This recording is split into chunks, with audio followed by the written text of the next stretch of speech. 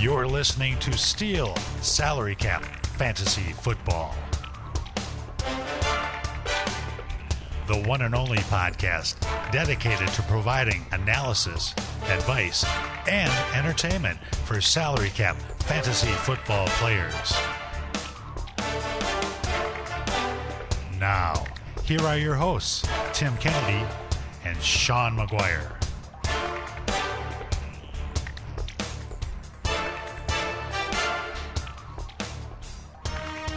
Well, gather round, everybody. It is time once again for the Steel Salary Cap Fantasy Football Podcast.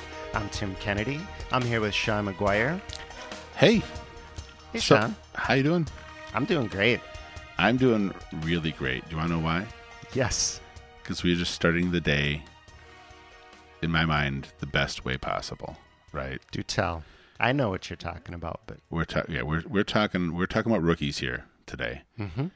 And I'm sitting here with my best friend talking about rookies, and I just had a nice Bloody Mary. Mm-hmm. To me, that's the best way to start the day. It's Saturday morning. Well, I think we might have just passed into afternoon, but yeah, it's a nice way to start the day. And I learned something new about you, which I think you've told me before, but I don't remember anything. You've made it clear you have a mind like a fish at times. I don't know what's wrong with you. You don't like Bloody Marys. Yeah. I like everything in a Bloody Mary. And when you mix it all together, I get about 6 sips into it, and I start kind of after every sip. Like not actual shivering, but like regret. Yeah. Like it's almost like it's work to drink it down. Yeah, it's like, well, you know, those shows where like they make people eat grubs or something like that as part of a contest. And like my reaction to my 7th sip of a Bloody Mary is very similar to eating a grub. Okay, I guess I have to tell you the truth, which is I've been putting grubs in your Bloody Mary for the last for like the last 10 years. You're just learning this now on air live. Now, I want you to know though, Sean, that I am persistent because I do keep trying your grub-laden Bloody Marys because I'm like, I really should like these. Like, I like everything in it, but You did not try one today. no, I did not. I went screwdriver. Screwdriver to me is just too much sugar. No, I don't have many other options unless I want to just start taking shots of whiskey at 10 o'clock in the morning. You can have a beer. I suppose that doesn't seem Morning beer. seem very breakfasty or brunchy. Although I tell you, one of my favorite beers I ever had was in a fish market in Tokyo at like 7 a.m. And they have you go look at the fish, and these people are buying fish for their restaurants and whatnot, and then across the street is where they take the fish and they make like the freshest sushi imaginable, and you have it at like 7 in the morning with a beer, and it's amazing. That does sound amazing. It's the only time I've ever really enjoyed a beer for breakfast. It's the way you describe that. Bjorn, who's been on the show, he loves working out and then eating sushi and having a beer. He feels like a god after that. I like 2 of those things. Yeah, well, yeah, right. I'm with you. All right, so should we talk about some news here? Well, yeah, let me just preview what's coming up here. Okay. We are going to be talking about 6 of the rookies that had their pro day over this past week. So that's not everybody that had their pro day, but we picked out the 6, what we thought were the 6 most prominent. We're not talking about Felipe Franks? Right. Okay. So, but that's, Garrett Groshek? Which is too bad because I know you love hockey, and he's got that hockey fighter name. Yeah. But so anyway, yes. After news, we'll be jumping into those rookies. But what do you got for news, Sean? Well, the first thing basically is I think the biggest piece of news is that Dak signed. He signed a huge contract, up to $160 million over 4 years. Yeah, I think it was. and Dallas can get out after 3 years, so it looks actually more like a 3-year contract, but it provides something solid for them to build on. And if you've got Dak, if you've got Zeke, if you've got CeeDee Lamb, you got to be feeling pretty good that there's something firm there. Yeah. If you got Amari Cooper, I'm not so sure because they got to pay him, and they probably the team can opt out after this year on Amari Cooper's contract. So this whole triplets thing that they were discussing is probably not going to really last beyond this year. Right. Michael Gallup, I don't know. I said toss up. Gallup's a toss up. I don't know what they're going to do with him. I don't think he is the future of their passing attack, but he's a fine complementary player to CeeDee Lamb. So I think that's where it's going to go. Yeah.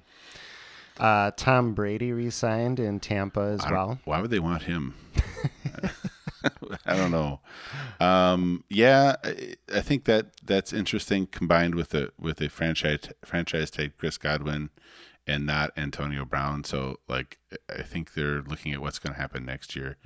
That whole package, that combination, makes me a little more excited about Tyler Johnson, who's a guy that I've liked for a long time. Yeah. So I think there's going to be a path for some more catches for him. Nice. Well, so you've heard it here. Go grab him if you can. He's going to be cheap to acquire right now. Yeah, so you can get him for very little. Yeah. I think he had one target in the Super Bowl and he dropped it, so I think that's probably not going to help him. Cam Newton re-signed, less exciting than Tom Brady. I think he's an interesting guy because I'm hearing two dueling like themes there. One is, so first of all, he's got another incentive-laden contract. He's getting paid a lot more than he did last year, where he came in for very little guaranteed money. But it's got so much in terms of incentives that there's been rumors that they're going to go after Jimmy Garoppolo. They could still do that because then he's not going to make a bunch of his incentives, and so they could do that. And this doesn't prevent them from either signing a guy like Jimmy Garoppolo if he gets cut by the 49ers or trading for him, or drafting a QB. They're drafting in the middle of the first round, and there's probably going to be a couple of guys available. We're going to discuss one of them that might be available. I was surprised by this signing. Just because he kind of looked washed last year. He did, but then I did start thinking about the fact that he was dealing with injuries for much of the year. But maybe that's the new Cam. But the other flip side is yeah. His numbers last year, honestly, were better than Tom Brady's, and basically that same offense with better receivers and in 2019. So he didn't have a whole roster of players that opted out in Brady in 2019.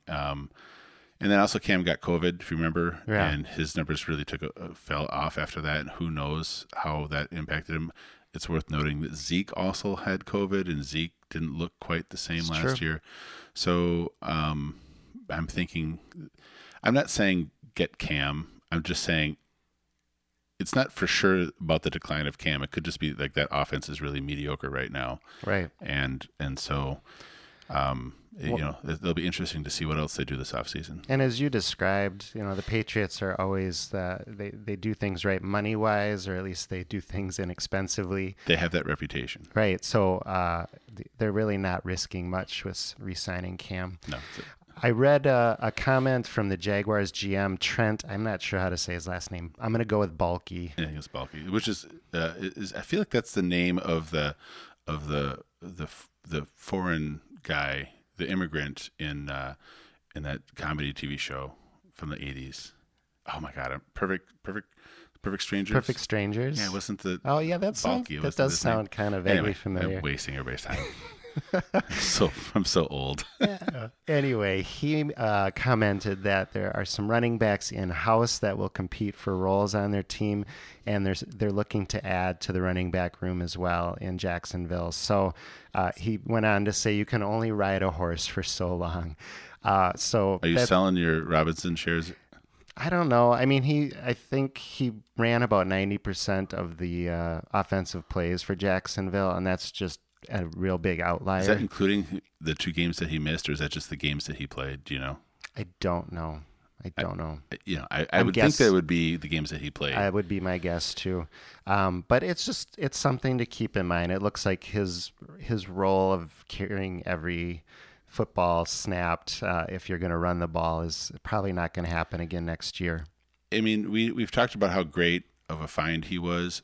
It is also worth noting, and you brought this up, that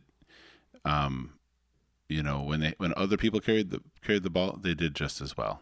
That's true. So even though it was pretty impressive, Dare Ogunbowale, basically had the same statistical production as Robinson. So I can see why they would want to give him a little bit less work. Now, maybe that is they're going to draft somebody. Maybe they're going to just sign one of these free agents that we're going to talk about in a quick second. Yeah, but it does look like they're adding names. And the salary cap, the thing with the signing these free agents is very few people. We can just mention this briefly. Only 2 offensive skilled players of note were tagged, right? So that was Chris Godwin and Allen Robinson. Everybody else not tagged, and it's because it's because the salary cap ceiling is dropped to $183 million. Last year was basically $198 million. Yeah, $15 million just off the top. Right. So their floor went up from last year's floor, which is interesting. So now the floor is 180. So the teams have basically a $3 million window that they all have to fit in. Whereas last year the range was 175 to 198. So it basically, I think a lot of these teams didn't tag anybody, figuring go ahead and test the market. There's not a whole lot of teams out there that are going to be able to pay you money. So a guy like Aaron Jones, I'm just going to say it, I don't think it's impossible that he ends up back in Green Bay. It all depends if anybody wants to spend the money. And we've talked about how running backs, there's really not much of a market for them. Right. So I think some of these guys are just going to might end up coming back to their original teams and just taking a deal. Right. Yeah, that's the vibe that I see going on. I don't know how they're all these major guys are going to end up with a team. I mean, Cam wasn't franchise tagged, obviously, but I mean, he signed a contract. That's going to happen with a lot of these guys. Right.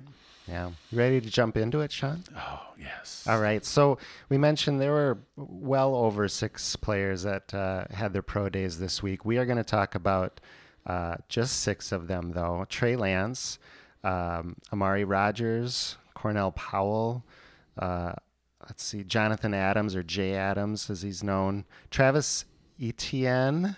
We'll get to that. And Ramondre Stevenson. Did I catch everybody there, Sean? That's I it. think so. That's so the list. Those are the guys we're going to talk about today. We're going to start it off with Trey Lance. Trey Lance is a quarterback out of NDSU, North Dakota State. He's 20. Young. He's really young. He played only 1 game in 2020, which was basically a dumpster fire. It was not a good game for him. But in 2019, he played 16 games, had 287 pass attempts with 66.9% completions, 2,786 yards, 28 touchdowns, and 0 interceptions, which sounds impossible, but it happened. He also rushed for 1,100 yards and 14 touchdowns. So amazing performance, amazing production in 2019. He's 6'4", but he has tiny little hands. He smells like cabbage. He's got 9 1/8 inch hands, which puts him in the 16th percentile. So I guess just little hands. He has little gloves. He weighs. He needs some Puka's things to make his to make his fingers longer, right? Right. I can't remember what the prosthetics. Prosthetics, yeah. He weighs 226 pounds, so he's got really good size at 6'4". He was in the 90th percentile in yards per attempt with 9.7 yards per attempt. He would not run the 40-yard dash at his pro day. That's your fact, Sean? I couldn't find a 40 time for him. Yeah, but anything to say about that? So, I mean, it's unfortunate if you're an athletic. I don't know the answer. So let me preface this by saying I don't know the answer. I have a sneaky suspicion that if you are an athletic African American quarterback, you're a little reluctant to run 40 times because there's going to be certain numbers of people who are going to want to turn you into the next wide receiver. It's a thing that happens to guys. Everybody wanted to make Tavares Jackson into something other than a quarterback. I don't know that that's why. So you think there's a race issue there? I don't know that. I'm not saying I think. No, I don't want to say that. What I'm saying is I suspect that could be a concern of his because there's not a whole lot of film on him. He played 1 season in a lesser division of football, and I think he just wants to basically establish, like, look, you want to see me run, you can see plenty of film of me running, but I want to be, I'm here to be a passer. And by the way, in the combine, a lot of quarterbacks don't run the 40, right? I mean, a lot of them don't want to have a lesser number, and they basically say this is irrelevant to why you would hire me for the job. Yeah, the 40 measures, your speed over distance, and most quarterbacks just aren't breaking off long runs like that. No, yeah, I think so. I wouldn't read a whole lot into it. We'll get into his profile. I just it makes me a little wondering if that's what's in the back of his mind a little bit. We do project him as a day one pick, probably maybe top 10 even. Yeah, I mean, like, he's a guy that could go anywhere in the first round, I think. Yeah. After the pro day, I did hear comparisons to him to Josh Allen. He had a nice 50-yard pass at his pro day where the assembled masses kind of applauded and cheered. And just a little bit that I heard, a little bit of rumor that the Panthers head coach and GM chatted with him after his pro day workout. So they might be looking to draft him at number 8. They could today, by the way. I believe North Dakota State is playing football today because the reason why he didn't have a season, he didn't opt out really. I mean, he kind of did, but is they shifted their whole season to the spring, and then they probably lost like the first game in like 50 games or something like that. So they probably could use him. He could still be playing for them, and they might still have their streak. Sure. All right, Sean. Well, let's jump into our film review. Did you want to take this first? Sure. So the comp, I wouldn't comp him to Josh Allen. For me, Josh Allen is like a thicker player, and basically kind of a load at quarterback. I've comped Josh Allen to Cam Newton a little bit. Body type wise, Trey Lance reminds me of Colin Kaepernick, but he's got way more arm talent. Kaepernick basically had a rocket of an arm, but didn't have a whole lot of touch on the ball. And what I see when I watch Trey Lance is that he basically can do everything. He's got a real nice release. He can unload the ball very quickly. I think he's accurate. The tricky thing is watching film from North Dakota State is all the film looks, it's just not very good film. They don't have fancy cameras. They're not on, prime time Saturday night or something like that. So you're watching him, and it's a little bit kind of like someone's got their iPhone and sitting in the bleachers, and Sure. So it's a little hard to see everything. I feel like he anticipates his throw well. So if he's someone's running an out, he's going to throw the ball before they break. Mm-hmm. And I think that is not all the quarterbacks we're going to talk about are going to do that well. He really sells fakes, misdirection. He does that well. He can throw on the run very accurately. So I think that I do think that he does have significant fantasy upside, just because I think he's going to be very mobile, and he can run if he wants to run. I don't know what his 40 time is. We talked about that, but it's good enough. Mm-hmm. I think he plays in a conference where basically they have been very dominant. So red flags for him are basically that the NFL, it's such a huge difference from what he's going to see in the NFL. Sometimes when things don't unfold like he expects them to unfold, he hesitates and he acts uncertain. So in the NFL, that's going to be a sack or an interception, or he's going to throw late and some wide receiver is going to get lit up. So I would ideally, I think you would want him to sit for a year, but we've been saying that for years with these guys, and it never happens. If he gets taken in the first round, they're going to kick the tires sometime during the year. Yep. It happened with everybody last year. It took a stabbing of Tyrod Taylor to get Herbert on the field, but that turned out well. Illegal medical stabbing. Yeah, illegal medical. I mean, I just want to be really clear. There was no crime was committed. maybe some negligence, but I think he's like a fantasy dream. Like I don't know. I have not actually said who my favorites are this year, but he would be a contender for, in a salary cap league, for the top job, even over Trevor, because his upside could just be massive. Because of that rushing. Well, but Trevor is a good rusher he can as well. Too. But I feel like this feels a little more there. I feel like, I don't know how to say it. He doesn't seem to have, he certainly has wheels, but I feel like he's got a little, maybe a little less quickness. I don't know how to describe it exactly. But I also think I'm putting down the distinction between a regular dynasty league and a salary cap league, in that you don't get to keep a guy forever because the salary is going to escalate. So if you're going to have a shorter window for quarterbacks, then I think that there's a chance that guys like that are run pass threats have a little more value, because you're not so worried about when they can't run anymore. So I like him. I like him a lot. Yeah. I'll only add a couple things. You said a lot of what I saw on film as well. The one thing or a couple things I'll add is that I felt like he went through his progressions well. Like I could see him kind of checking down on certain plays. Which seriously,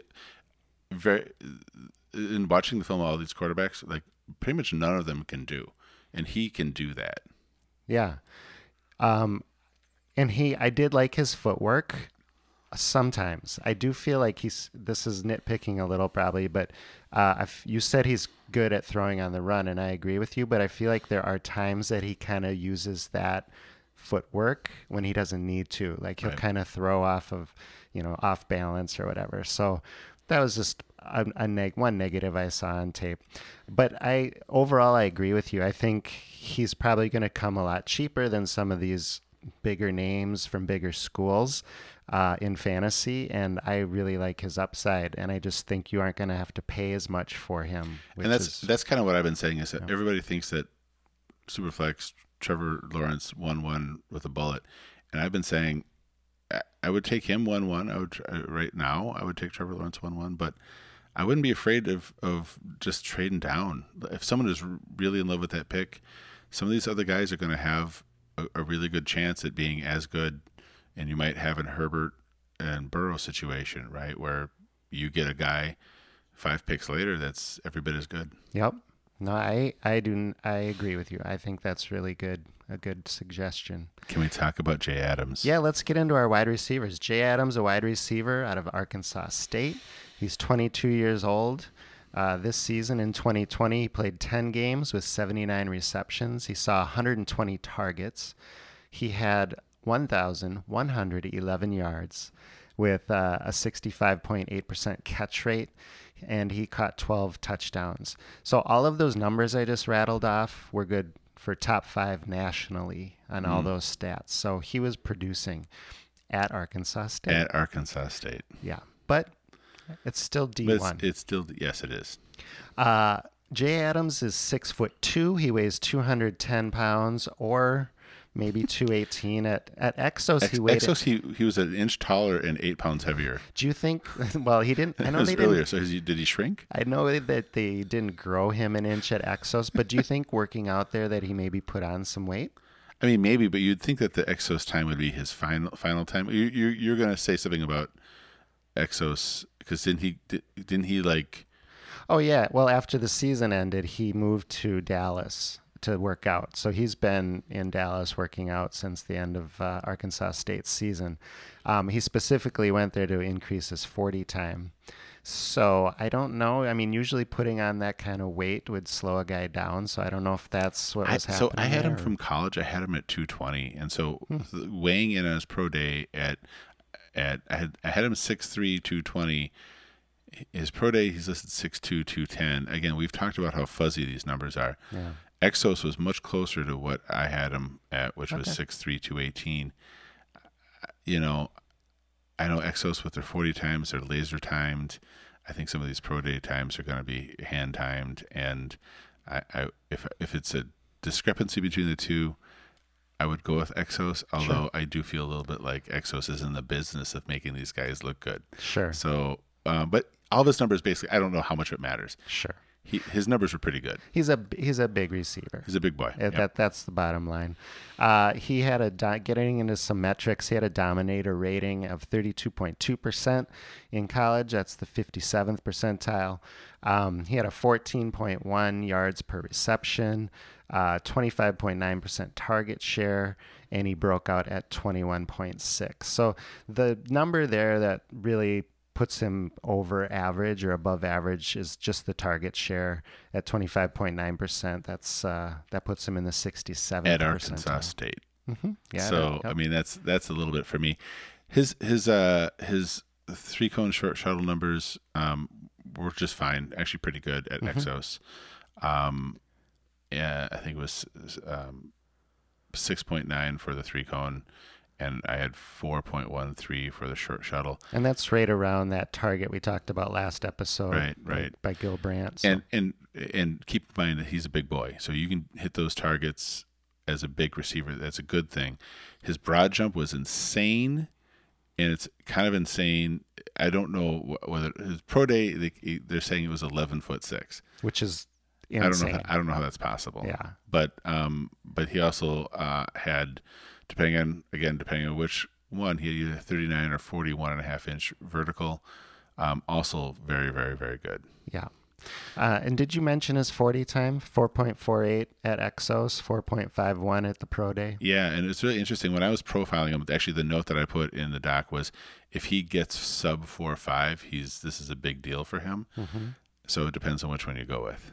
Sure. But either way, for a guy that big, I think that's moving. He moves pretty good, yeah. He doesn't look that fast on film.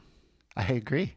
He looks kind of slow. So I don't know. The NFL, I've seen his projections going anywhere from a day 2 pick to being undrafted. I don't think he'll be undrafted with those numbers, but I've seen a range. I don't know. He's one of those guys I have no idea where he's going to go and when. Sure. Should I just present my film? Go ahead, present. Sure. As we mentioned, he doesn't look fast on film. He is a huge guy. He dominated defensive backs in the Sun Belt Conference.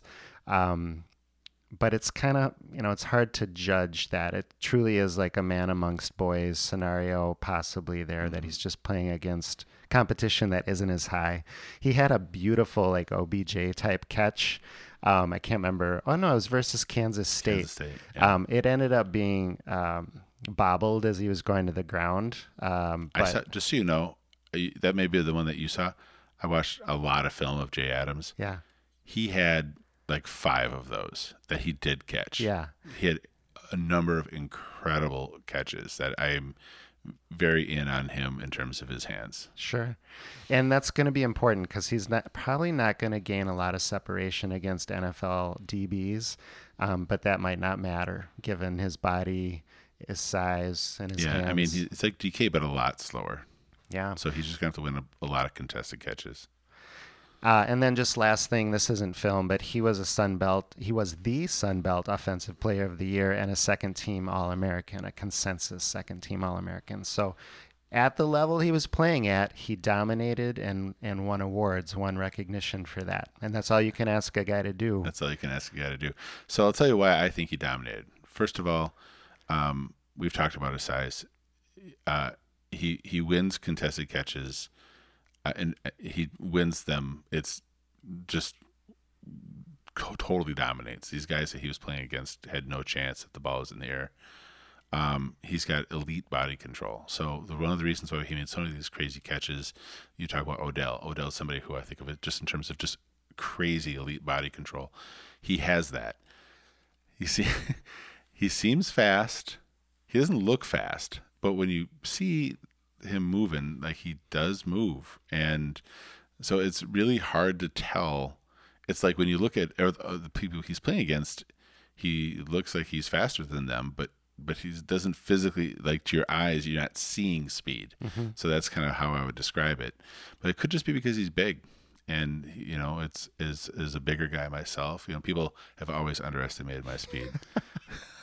Actually, you are faster than I think you should be. I know, or at least I used to be. But so there's not a lot of great. There's not, Arkansas State was not on TV a whole lot. You're not going to find a lot of film of him.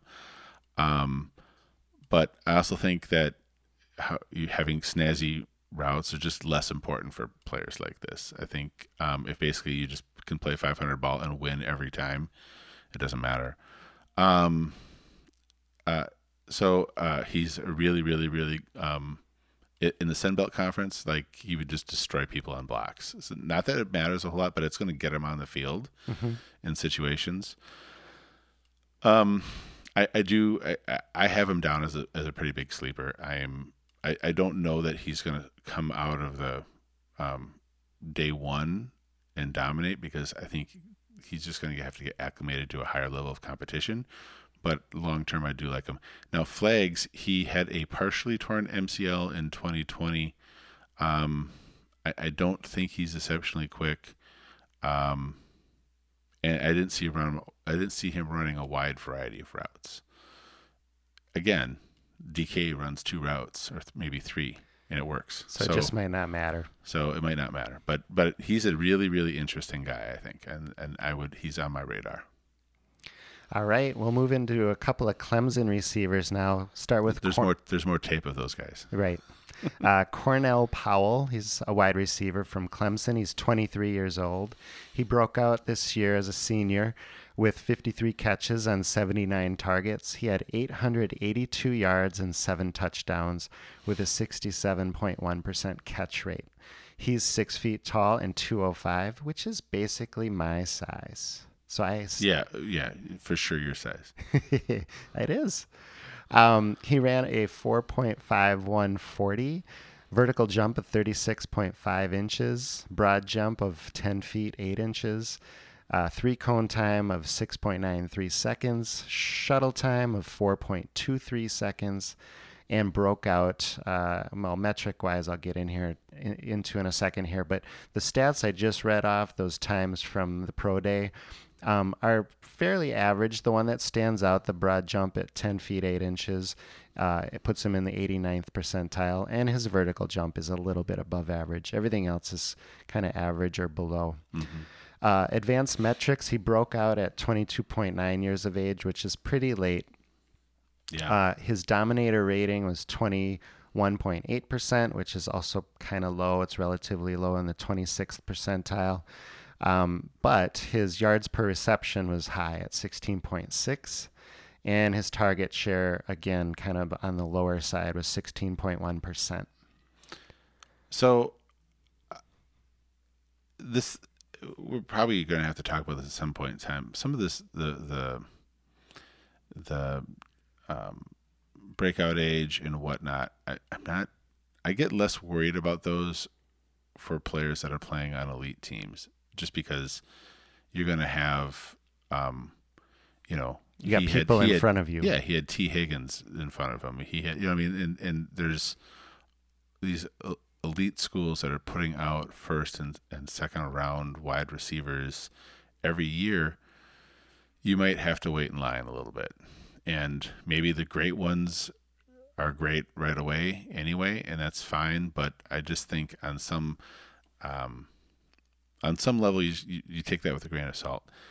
When I look at Cornell Powell, I will note that he was the one receiver that Trevor Lawrence had from his team catching his balls for Trevor Lawrence's special T-Law Pro Day, right? Mm-hmm.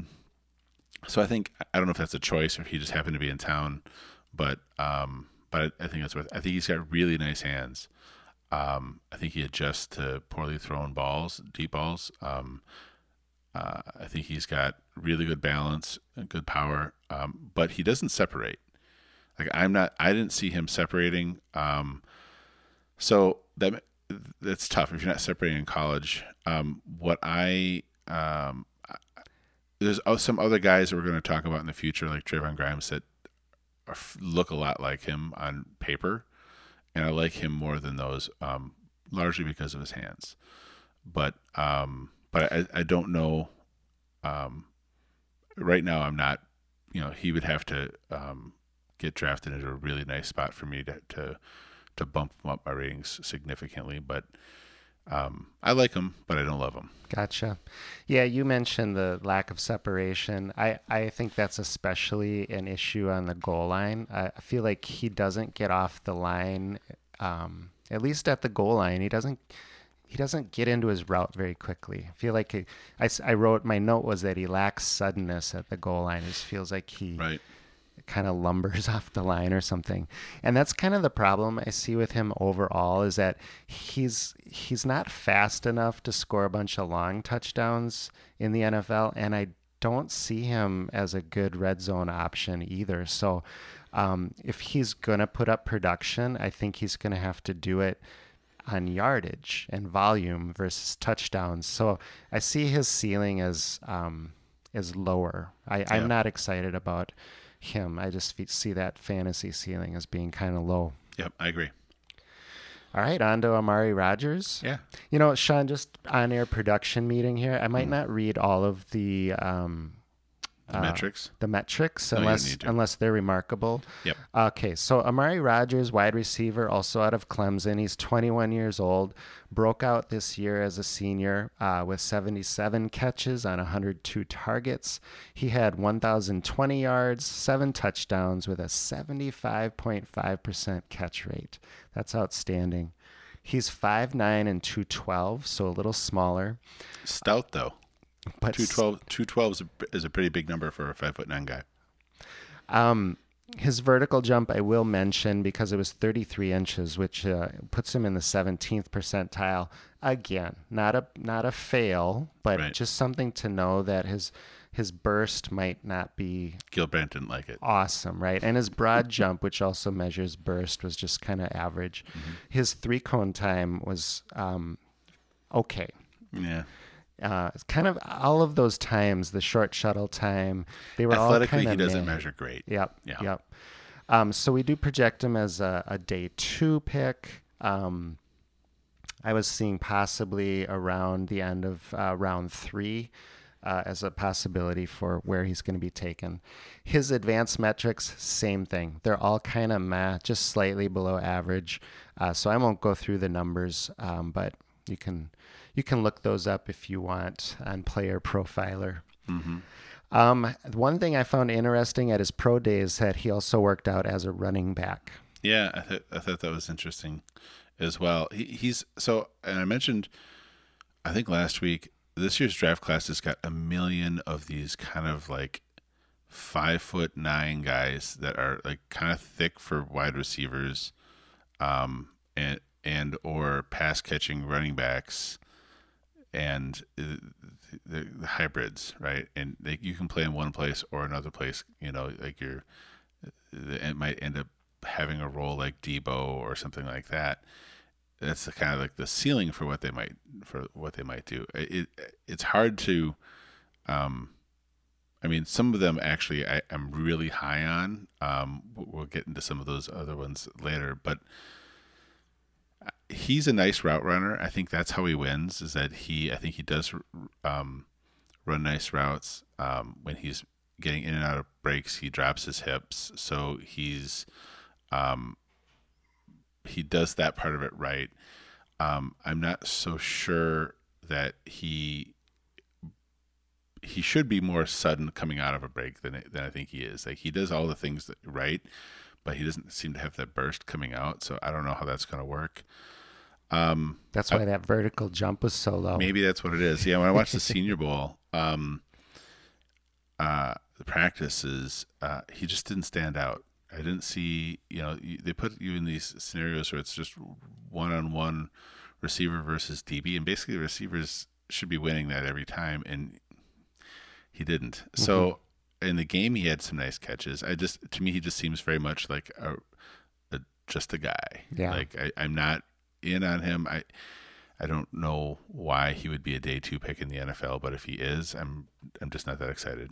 Yeah. Yeah.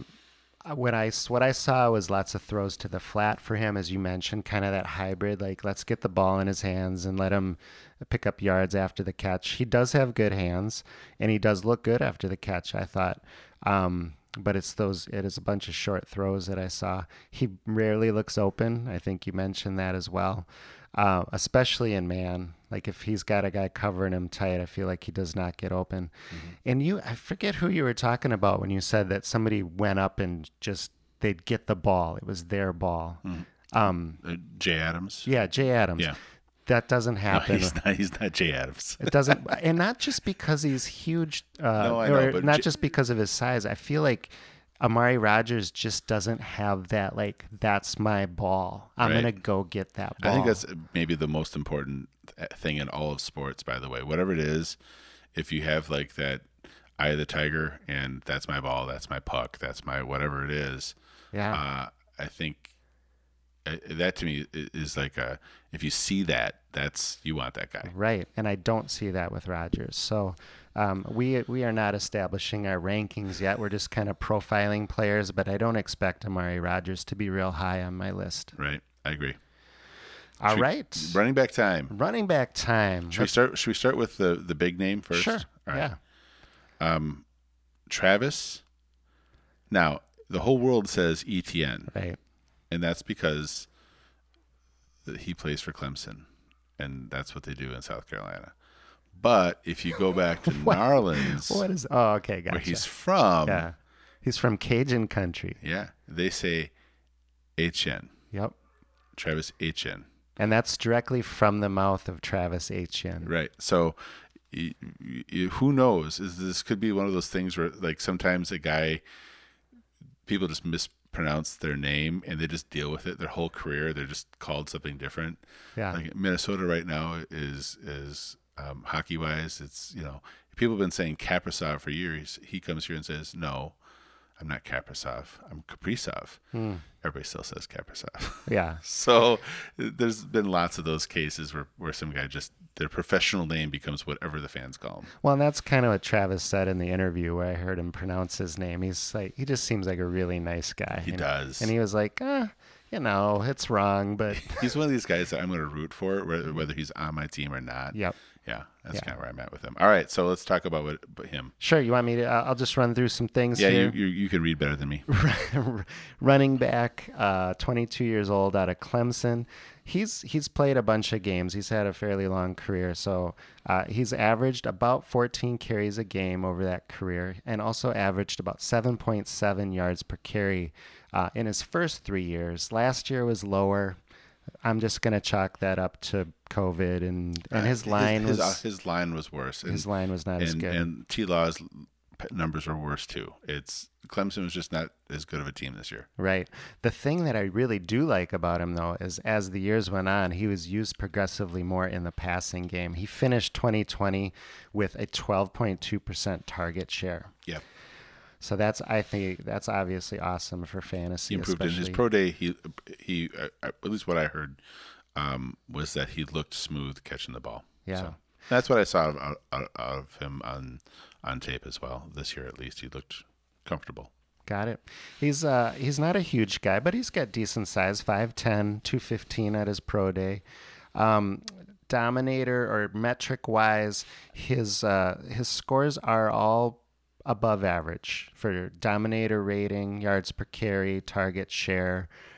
His 40 time was above average. So those metrics are all looking really good. His vertical and broad jump are a little bit lower closer to the that's not true. No, his the broad vertical jump jump is lower, Yeah. 33rd percentile. His broad jump was nice, 93rd percentile. So I guess now I'm wondering, as we're going through this, those are both supposed to measure the same thing in power and burst. And I'm wondering why that is different for some of these guys. That's a little research topic for myself. For what it's worth, I mean, I'm guessing that bigger players have a harder time with the vertical jump simply because you're going more against gravity, right? Gravity is directly going against your jump as opposed to laterally. So when I see, that's one of the reasons why Puka's vertical was kind of alarming, because he's not a big guy and you would expect him to be able to jump out of the gym, so to speak. And he didn't. So Travis here is heavier. In fact, he's heavier than I thought. We originally thought he was going to be a little over 205, maybe. So 215 and getting that 40 time is pretty interesting. He might be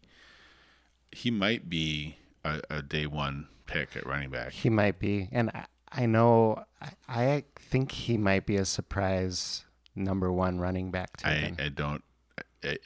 The metrics, they shouldn't matter as much as they do, but they do matter. Mm-hmm. And I and think he had good times. Yeah, he had good times. Yep. So what did you see when you watched him? Yeah, well, let me just mention before I jump into that, the Cowboys are the only team that didn't attend the Clemson Pro Day. Just a nugget. I don't. Either they've decided they want these guys or don't want them. They've got so many skill position players on that team. They just signed Dak. They got Zeke, and they got Tony Pollard too, and just they've got not in the market. They got too many receivers, and Clemson's offensive line is all gone. So I'm guessing it's just like, well, why are we going to send anybody there? Maybe. Sure, that makes sense. I'm just making things up, but that makes sense to me. Well, that's why I throw out nuggets like that. Right. We would try to interpret what's going on there. I could be crazy.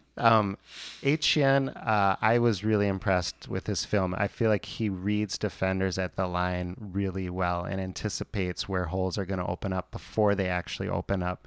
He finds those small creases and consistently gains yards when not much is blocked for him, which is, for me, I love that in a running back, fantasy running back. He has excellent contact balance and also makes guys miss, so he's not going to go down easily. I mentioned earlier he's caught a lot of his team's targets this year and looks like a smooth pass receiver. He's not great in pass protection, which is a concern for me if he has to leave the field on passing downs, but hopefully that just develops and they keep him on the field anyway since he is a good receiver. What did you see, Sean? So I saw somebody who I did not think was flashy. I think I probably have to define what I mean by flashy. He's very fast, and he plays very fast. But I think his moves are more subtle. And I'm going to make a comp here. I'm not trying to say he's the same as Jonathan Taylor, but he moves like Jonathan Taylor, and that Taylor wasn't just juking guys out of their jocks. He was moving just enough so nobody was getting real solid hits on him. Yep. And Taylor is a heavier guy than Etienne, but so he's able to break that stuff. It might be a little bit different story for him. He definitely weighs less, and he's not as fast. Yeah. But that speaks to that. He's just anticipating at the line. He doesn't need to juke so much because he's just finding those seams. I agree. I also saw that he was a poor pass blocker. His contact balance is super good. So one other thing I saw, it seriously reminded me of Jonathan Taylor for the first half last year. I don't see him as terribly patient. So we might disagree a little bit on what I was seeing. I just see him. I saw several runs where he was basically just would pick where he was going to go and then go. And sometimes that would mean that he would run into the back of his lineman. And that to me is a lot of what I saw out of Jonathan Taylor in the first half of last year. So he's anticipating a seam that never opens up. Yeah. Yeah, possibly. I didn't see him as somebody who, I talked about his lateral movement. He doesn't have a ton of that. Jonathan Taylor doesn't either. I also didn't see a lot of stop and start. Mm-hmm. So he's running, some of these running backs, they run, something changes, they stop, and then do a different run. He's still just going where he's going. And at some point in time, you sometimes have to stop and change what you're doing. And I'm not seeing that out of him yet. Doesn't mean he can't do it. So I really, and I wrote it in our doc twice, which means I saw it on a couple different games, but really his contact balance is unbelievable. Mm-hmm. I suggested that if he was 210 pounds, he might be the number one running back on the board. He's 215. So what I like about him, I think he's a 3-down back. So with that comment, do you think he's too heavy now, or were you wanting him I was saying is that I wanted him to be. Gotcha. I didn't want him to be a scat back. Gotcha. Right. And so he's got enough weight that I think it'll work for his game. He he was quoted. It kind of became a thing that he was afraid to catch the ball or something along those lines. It didn't show. So unfortunately, people ran with that. I think that I'm not in love with his vision. I think that at least as it goes on, I think he finds the right hole, but I don't think that he's going to be a terribly creative running back. But again, I had a similar critique of Jonathan Taylor. So I think there's a lot to like about him. I'm curious about where he's going to go and how high he's going to get drafted. I think he could be a really good fantasy player because I think he's going to stay on the field because I think he can catch the ball. And, he's big enough to pass block. He just needs to learn how to do it. And he put effort into it. It wasn't that he wasn't willing to pass block. His form was just not great. Yeah, he just lost more than he should. That's coachable. Yeah. If your heart is in it, you can do the job eventually on pass blocking. I kind of like this one, Sean. You and I are seeing different things right now, at least in certain aspects of his game. So, well, yeah, and there's going to be some room for disagreement, and these things are going to, our opinions are going to evolve. Right. But that's my initial take, at least. Yeah, I like it. We'll have to, I'll dig in a little more on HCN and try to prove myself right. That's good. You can try. Okay. All right. You will try. Last player, Ramondre Stevenson. He's a 23-year-old running back out of Oklahoma. He only played a couple of years for Oklahoma. His stats for, this is from 2020. Played 6 games, 101 rushes, 665 yards. He also added 18 receptions for 211 yards and 7 total touchdowns. He's 5'11". I'm going to put him up at 246. I did see him listed at 227 somewhere, and I'm guessing that was just a mistake because he's a big guy. Maybe there's a freshman weight. He's big. He's a big boy. It's a little tough again to nail down some of these things. On his times at his pro day, everything was really pretty. But it was below average. It wasn't great, except for his 3-cone time was pretty good at 7.02 seconds. Everything else was just kind of slow. A lot of people are looking at his 4.63 40 time and sending up red flags on that. Yep. I'll tell you why not to worry about it in a little bit. Okay. Oh, we a little teaser, huh? Yeah. Nice. We do project him going either day 2 or day 3. We don't see him as a first-round pick.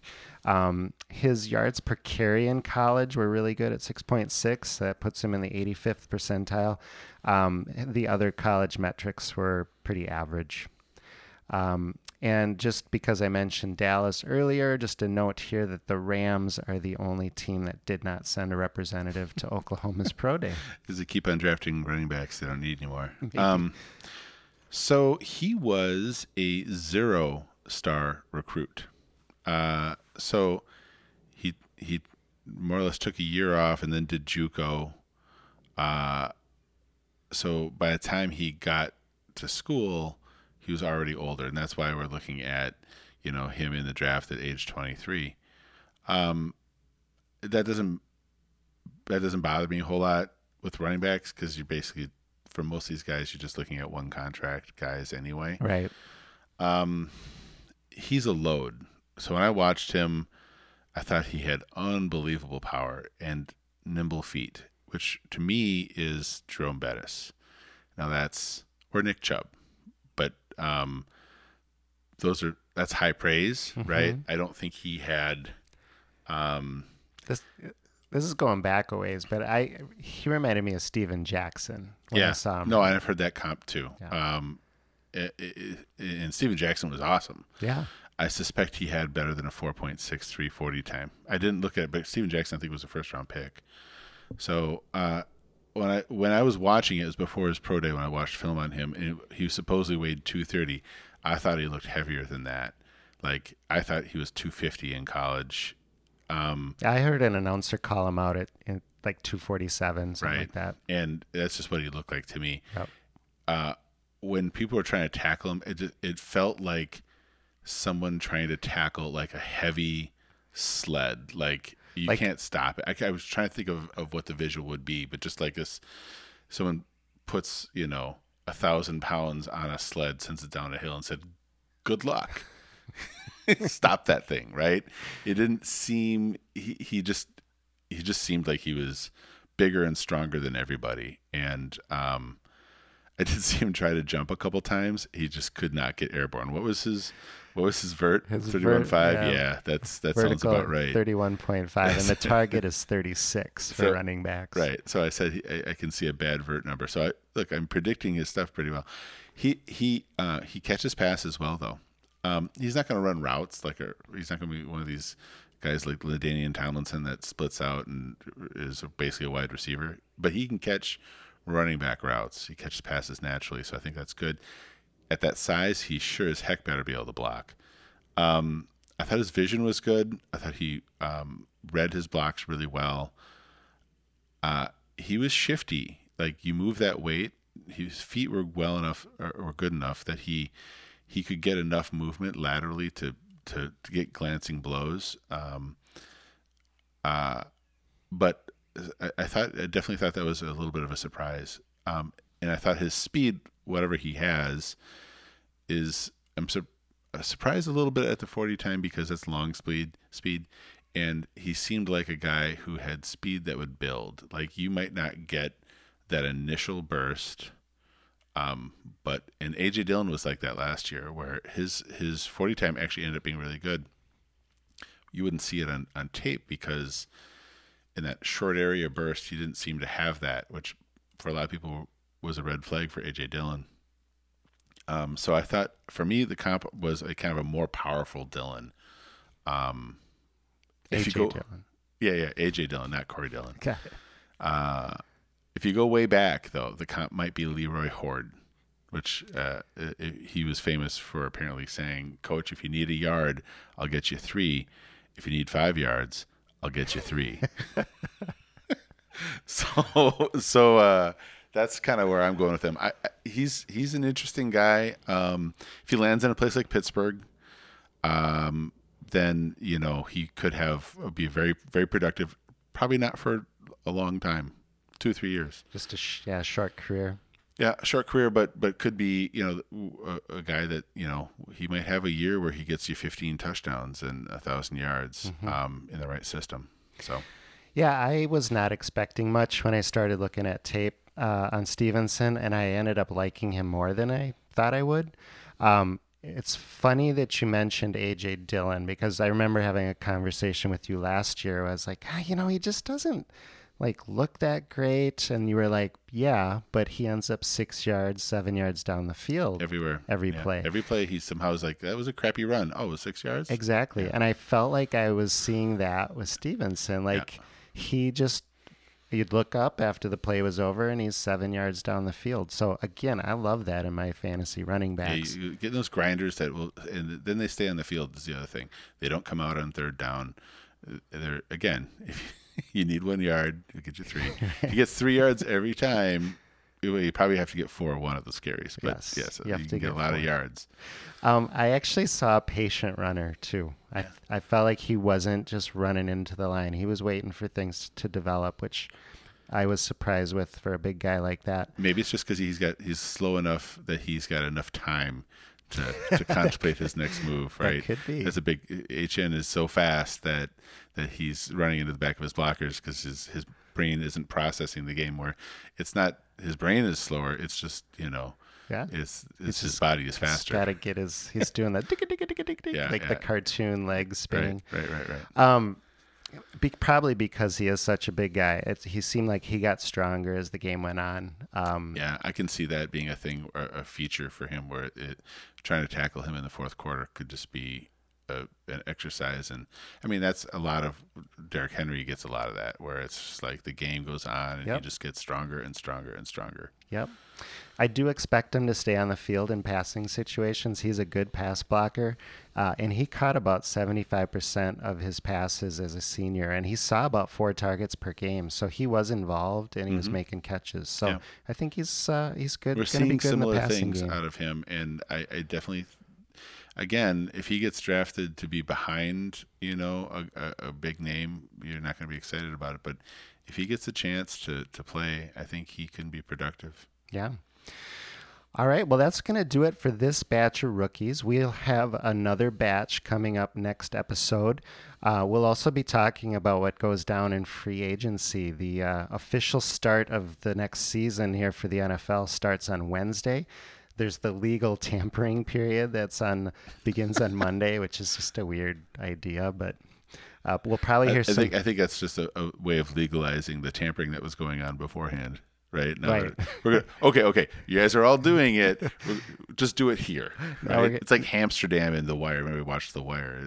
They basically created a part of the city where you could just buy and sell drugs and it didn't matter. Right. So that was their way of controlling it. There you go. And this episode will be released on Monday. So you might already know some free agent news by the time you listen to this. So we'll be covering free agency news. We'll talk about our next batch of rookies after they have their pro day this week. Including Kenny Gainwell. Ooh, Kenny Gainwell. That's the biggest name I see on here. All right. Well, there you go. A little tease for what's coming up. Thank you for joining us today. Please remember to leave us a rating and review wherever you listen to this podcast. Join our Facebook group called The Steel Pod. And you can find us on Twitter. I am at SteelPod. I'm at SteelPod Sean. And we will look forward to doing this again next week. Until then, bye-bye. Thank you for listening to another episode of Steel. Join our community on the Steel Pod Facebook group and follow us on Twitter at SteelPod.